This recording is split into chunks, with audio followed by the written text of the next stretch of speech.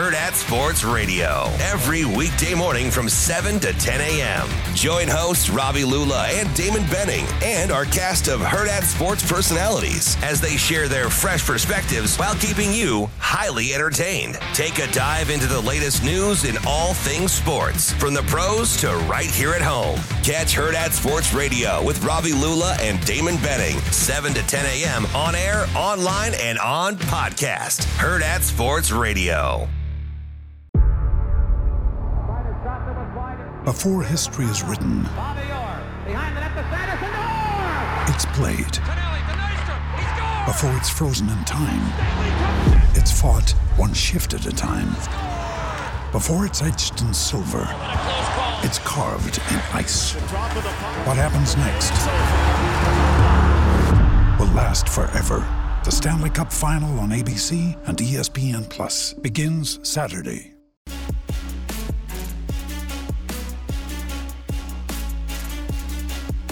Coffee and Cream with Andrew Rogers and Damon Benning on Hurrdat Sports Radio. Pitch. Breaking ball, hit in the air. Deep right center field up the alley. This ball is going to be gone. It just clears over the out-of-town scoreboard. And Bryce Harper with his 11th home run of the season. It's a 2-run shot. And the Phillies are in front. It's 2-1. The 3-2, swinging a high fly ball, left field. Way back in left. Gone! He did it again. Got another curveball, and for the second time tonight, he did not miss. Here's the set and the pitch. He sends a drive. High, deep to right, bats back, track, wall, gone!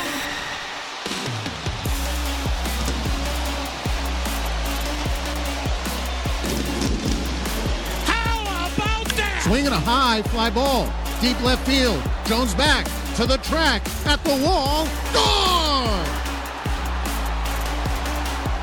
The first homer in the major leagues for Osleimas Basabe is a grand slam. And it caps a 9-run eighth. You know, I haven't checked Major League Baseball's scoreboard lately because all I ever see are L's in the Cardinals column, so I just have decided not to look at the Major League Baseball scores. That's correct. I've just decided not to. And so as those highlights were going, I was kind of just scrolling through like, oh, I wonder who won that game. And I'm like, oh, yeah, must be nice for the Dodgers to win again. Like, oh, must be nice for that team to win again. Yeah, no, the Cardinals lost again. And you know what's funny is Wainwright was on the bump, and I asked this question to DB last week. Wainwright is only 2 wins away from career number 200. That's how we got on that list when you showed up that day for your podcast of the amount of pitchers that are, you know, in the top 10 of career wins, active pitchers right now. Wainwright is 2 away. He has since lost to the Oakland A's. Not great. And the Pittsburgh Pirates. I'm sorry, the Royals and the Pittsburgh Pirates. I think he still has the A's on the docket. Still not great. Does he get to 200 knowing that he only has roughly, let's just say, 4 starts left? Does he win 2 out of 4 down the stretch? Are the baseball gods on Wainwright's side, or is he going to finish his career below 200? God, his numbers are bad this year. They are not, like really not bad. Great. Man, I gotta say no. I mean, his ERA is almost 9. His WHIP is almost 2. Shane, I don't need to hear it, buddy. I don't need to hear it. His WHIP is almost 2. I don't see it. Unless he, is able to push the sun back up into the sky for a. You think he could? You think no, Wainwright could? I really see that guy. I don't. He did sing the national anthem this year on opening day. I mean, he's 41, and Father Time seems to have won this battle. I don't see it happening. All right. Well, we'll keep everybody in the loop because I'm sure all of Husker Nation, all of Blue Jay Nation, all of Maverick Nation are overly curious as to what happens to Adam Wainwright down the stretch of this season. It's kind of a bummer for him because he's got 3 seasons in his 30s where he starts less than 10 games. or 10 games or less. It's like that probably was the spot you needed to pick up your 2. Yeah, but, I mean, give the Cardinals credit. They gave him every opportunity to win games. I mean, Pirates. He's got 17 starts this year, and he probably shouldn't be pitching anymore. Yeah. Like, let's be real here. I mean, they played – what they should have done, and what can you really think? I mean, you're playing the Royals. Like, yeah, you'll probably start Wainwright against the Royals. The Cardinals scored 8 runs that day, but let's just be real. Wainwright did not pitch well that game either. No. You know what? Did he make it 1 inning against the Royals? Is that what it was? Yeah, he went 1 inning, 9 hits, 8 runs. Yeah, like that's not going to do it against the Royals. That's the thing. Like, I just don't know if he's even going to make it the 5 innings to qualify for a win. Like, that's the even if they end up winning the game, yep. Like, that's the tricky part is he's getting shelled so badly early that, like, it's almost if you're ahead after 5 and he's in the game, you almost have to pull him immediately so there's even a shot that he gets a win. And I just don't know that that's going to happen. Well, the only 2 teams that I think you could really snag a win against down the stretch of the season would be the Pirates again. Yeah. Which they have a 3-game series in September. And maybe a game against the Reds. Like, that's, like, all I'm really thinking about right now with Waino.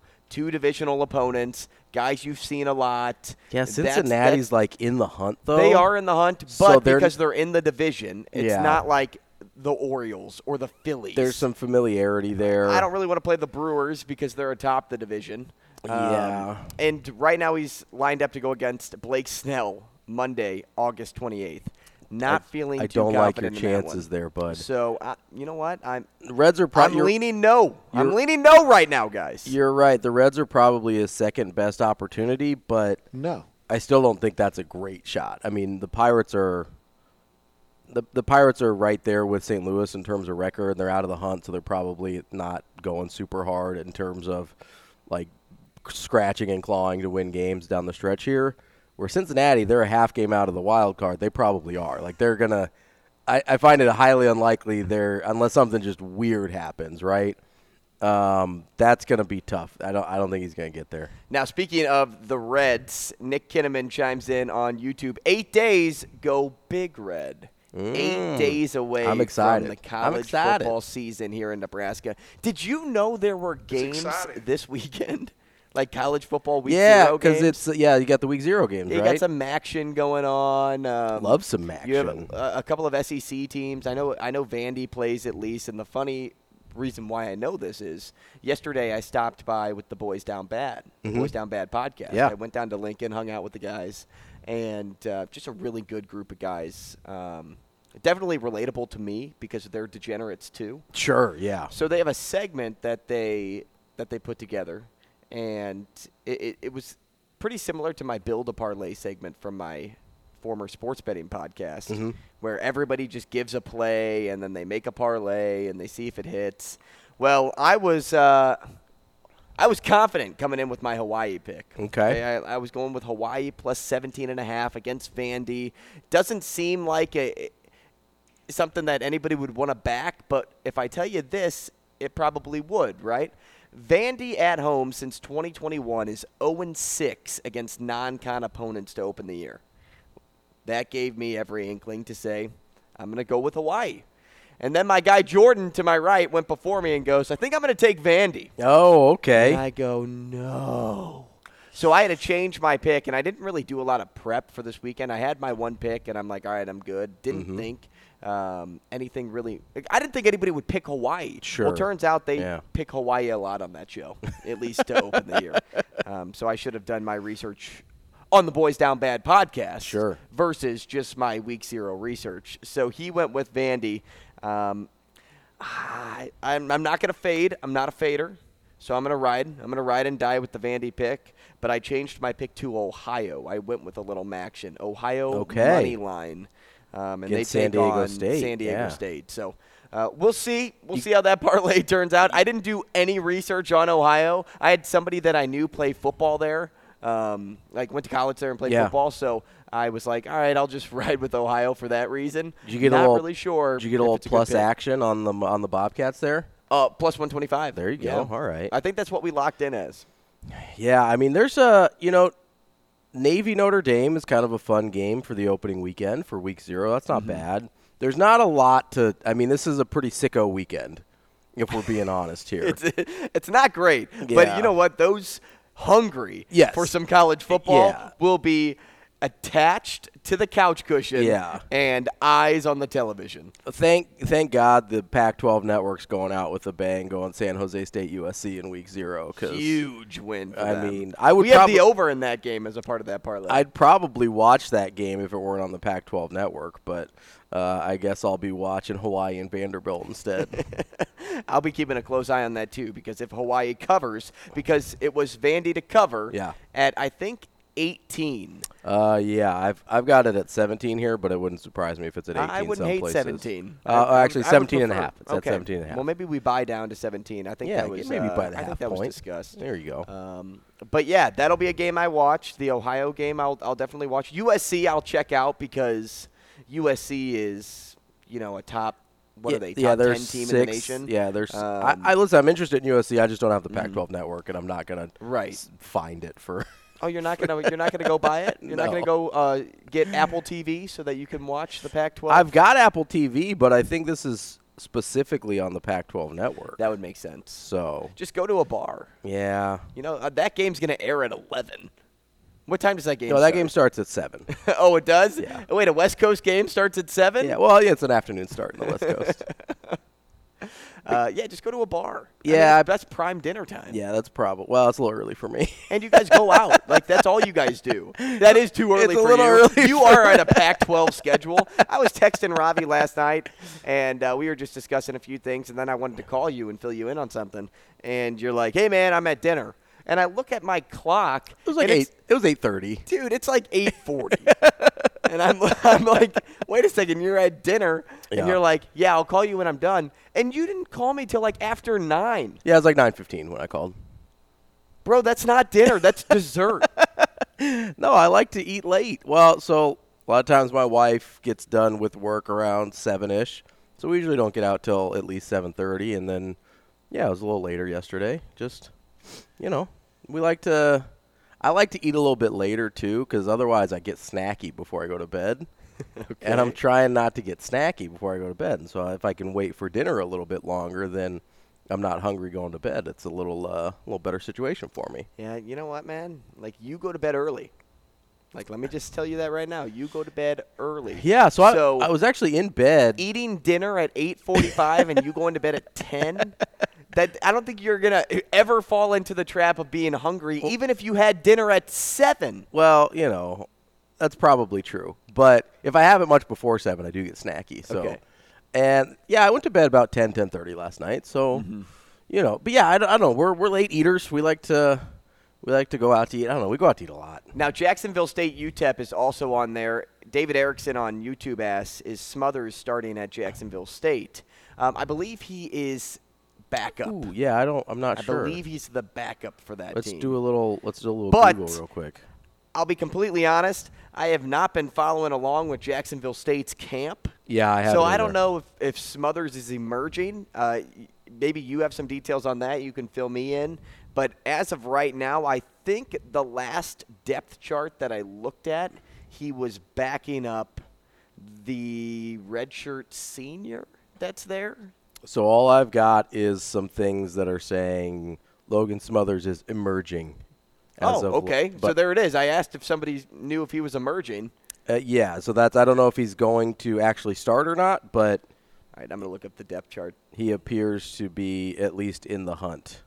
So the 2023 Jacksonville State depth chart shows Zion Webb currently as the starter, redshirt senior. Wow, yeah. I'm good. But I don't know what's going on in Jacksonville. Yeah, the I don't know what's going on a lot of those depth charts is they're sort of just educated guessing, especially this time of the year. I don't know. And especially at a place like Jacksonville State, where I imagine they have a bit less media scrutiny than Nebraska does. And we don't even totally know the depth chart at Nebraska yet, right? I mean, we do for quarterback, but there's a lot of spots that are still kind of up in the air. So that's probably an educated guess and probably a decent guess, but it wouldn't shock me if that changes. I would love to see it. Yeah, it'd be terrific. Week 0, give me another game to watch. For sure. Let's see a little Smothers action. I like to root for the guys that end up leaving Nebraska most of the time, unless, they do it under weird circumstances. But for the most part, these guys that just either couldn't get through the like a log jam at the position, or it just wasn't a good fit for them, typically wish him the best. He never got any indication that he was anything but a good kid, and you hope that he has a successful career and finds kind of the experience he's looking for out of college football. Yeah. So yesterday, this also had me thinking. When DB showed up, we were going to do the Sports Six Pack. Never ended up doing that. Yeah, we did not because he get presented us with a way to really listen, right? From our perspective, because we talk a lot, but how often do we listen from other fans out there and think, okay, how do you perceive this bit of information? And so when I was on the podcast with the boys last night, they asked me about my expectation or preseason expectation of the matchup against Minnesota, the Week 1 matchup against Minnesota. And I started talking through it a little bit, and I gave my piece of how I think that, they are at a little bit of an advantage because because Minnesota doesn't have a lot of detail on what they're actually going to see. But I said at the same time, Nebraska's at a disadvantage because we haven't seen this team play yet. We haven't seen them on the football field. Yeah. So I'm kind of in that state of mind where I would probably take Nebraska to cover in this game, but I don't know if I'd have them all out winning. I'd give them the 7.5 points, but I don't know if I feel confident enough yet to say, hey, they're going to win this game. Yeah, because we don't know what Nebraska's going to look like either, is the other thing, right? Yeah, because I just don't know when they step onto the field, are we going to get everything that Coach Rule has been talking about, or is it still a work in progress? Yeah, are growing pains going to show? So there's definitely going to be growing pains, right? It's just what are they? How dramatic are they? So we're talking about these expectations, and it's funny because after I was done, you kind of had a few of the guys chime in, and then it just seemed like unanimously, after some deliberation, many in the room just sighed and said, I don't know. Yeah. And it's like that I don't know feeling all around. Because isn't it funny, no matter how much you talk about the matchup, the way it all ends up, the thing that fans settle on is, I don't know. There's so many ways this game could go. 7.5 is a lot of points. But as we talked about body language yesterday and reading the body language of the staff, feeling whether it's positively or negatively about what the staff and players were saying this offseason, if it can change expectation, that conversation last night had me thinking long and hard on the I don't know. And we just really won't know until we just see the product on the field. I don't know. Yeah, I really think it's I don't know is the right answer, to be fair. I may have, like we talked about with DB yesterday, my feeling of it being 6-6 or 7-5, and I think I said 7-5, was part of that is I don't think it's that hard to win 6 games in college football. I just really don't. And so with how things are scheduled. Yeah, with you've got some non-conference schedules.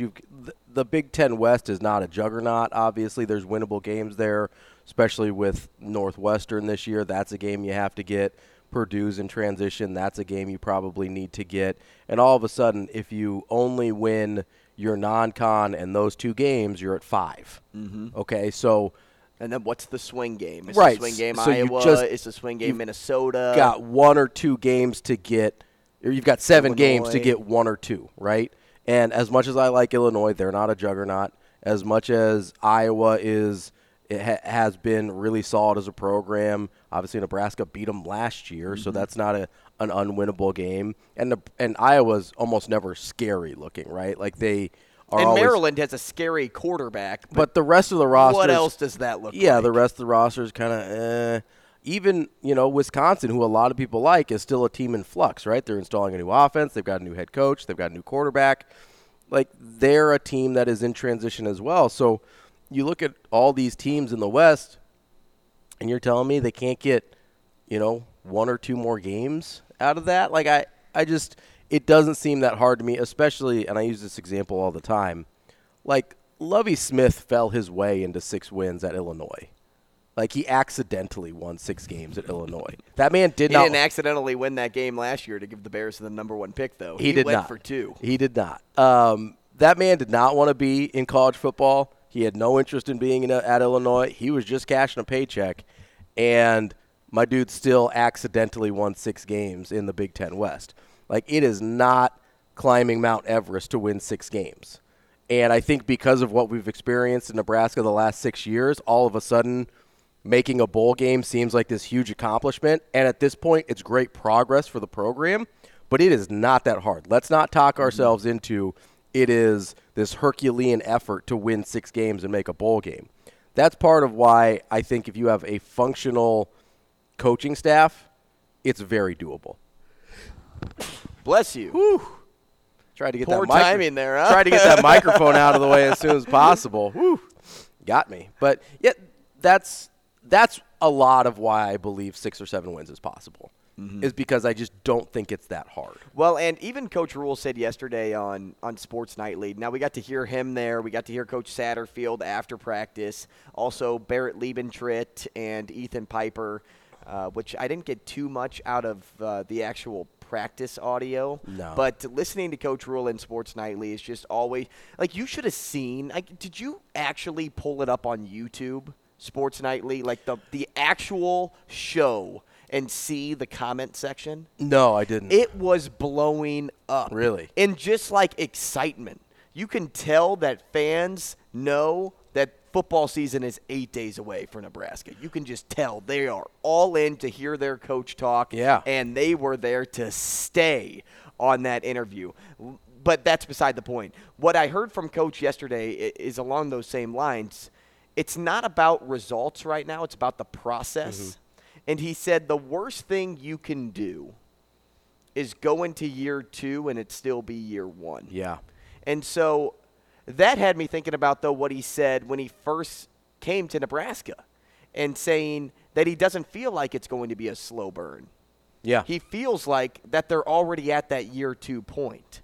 So I almost wonder if him saying that is him actually talking about this year.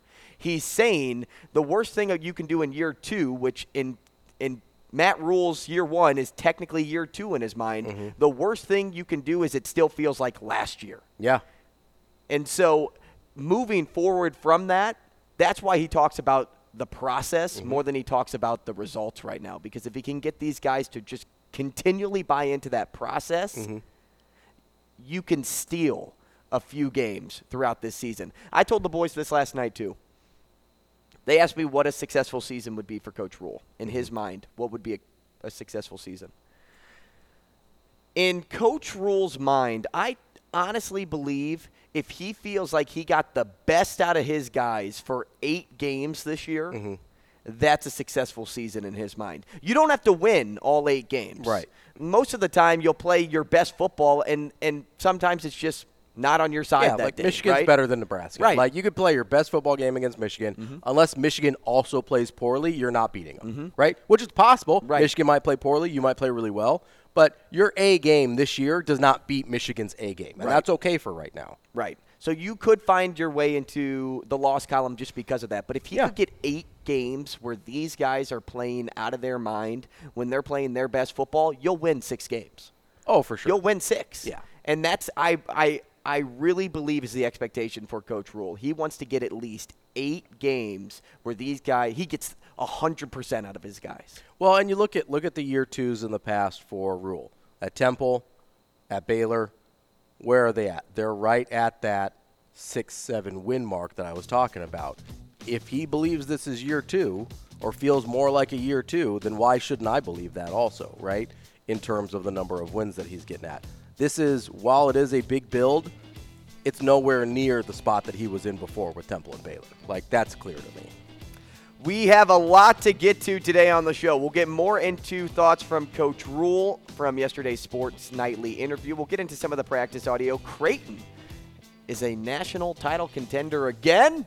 We will talk about that. We will catch up with Brian Christopherson, Kevin Suits, Paul Keels from Ohio State, and Cynthia Freeland. We'll also get into news surrounding former President Ted Carter, I should say. He's current right now, but he'll soon be former. We'll do that all throughout the show. Hurrdat Sports Radio, every weekday morning from 7 to 10 a.m. Join hosts Robbie Lula and Damon Benning and our cast of Hurrdat Sports personalities as they share their fresh perspectives while keeping you highly entertained. Take a dive into the latest news in all things sports, from the pros to right here at home. Catch Hurrdat Sports Radio with Robbie Lula and Damon Benning, 7 to 10 a.m. on air, online, and on podcast. Hurrdat Sports Radio.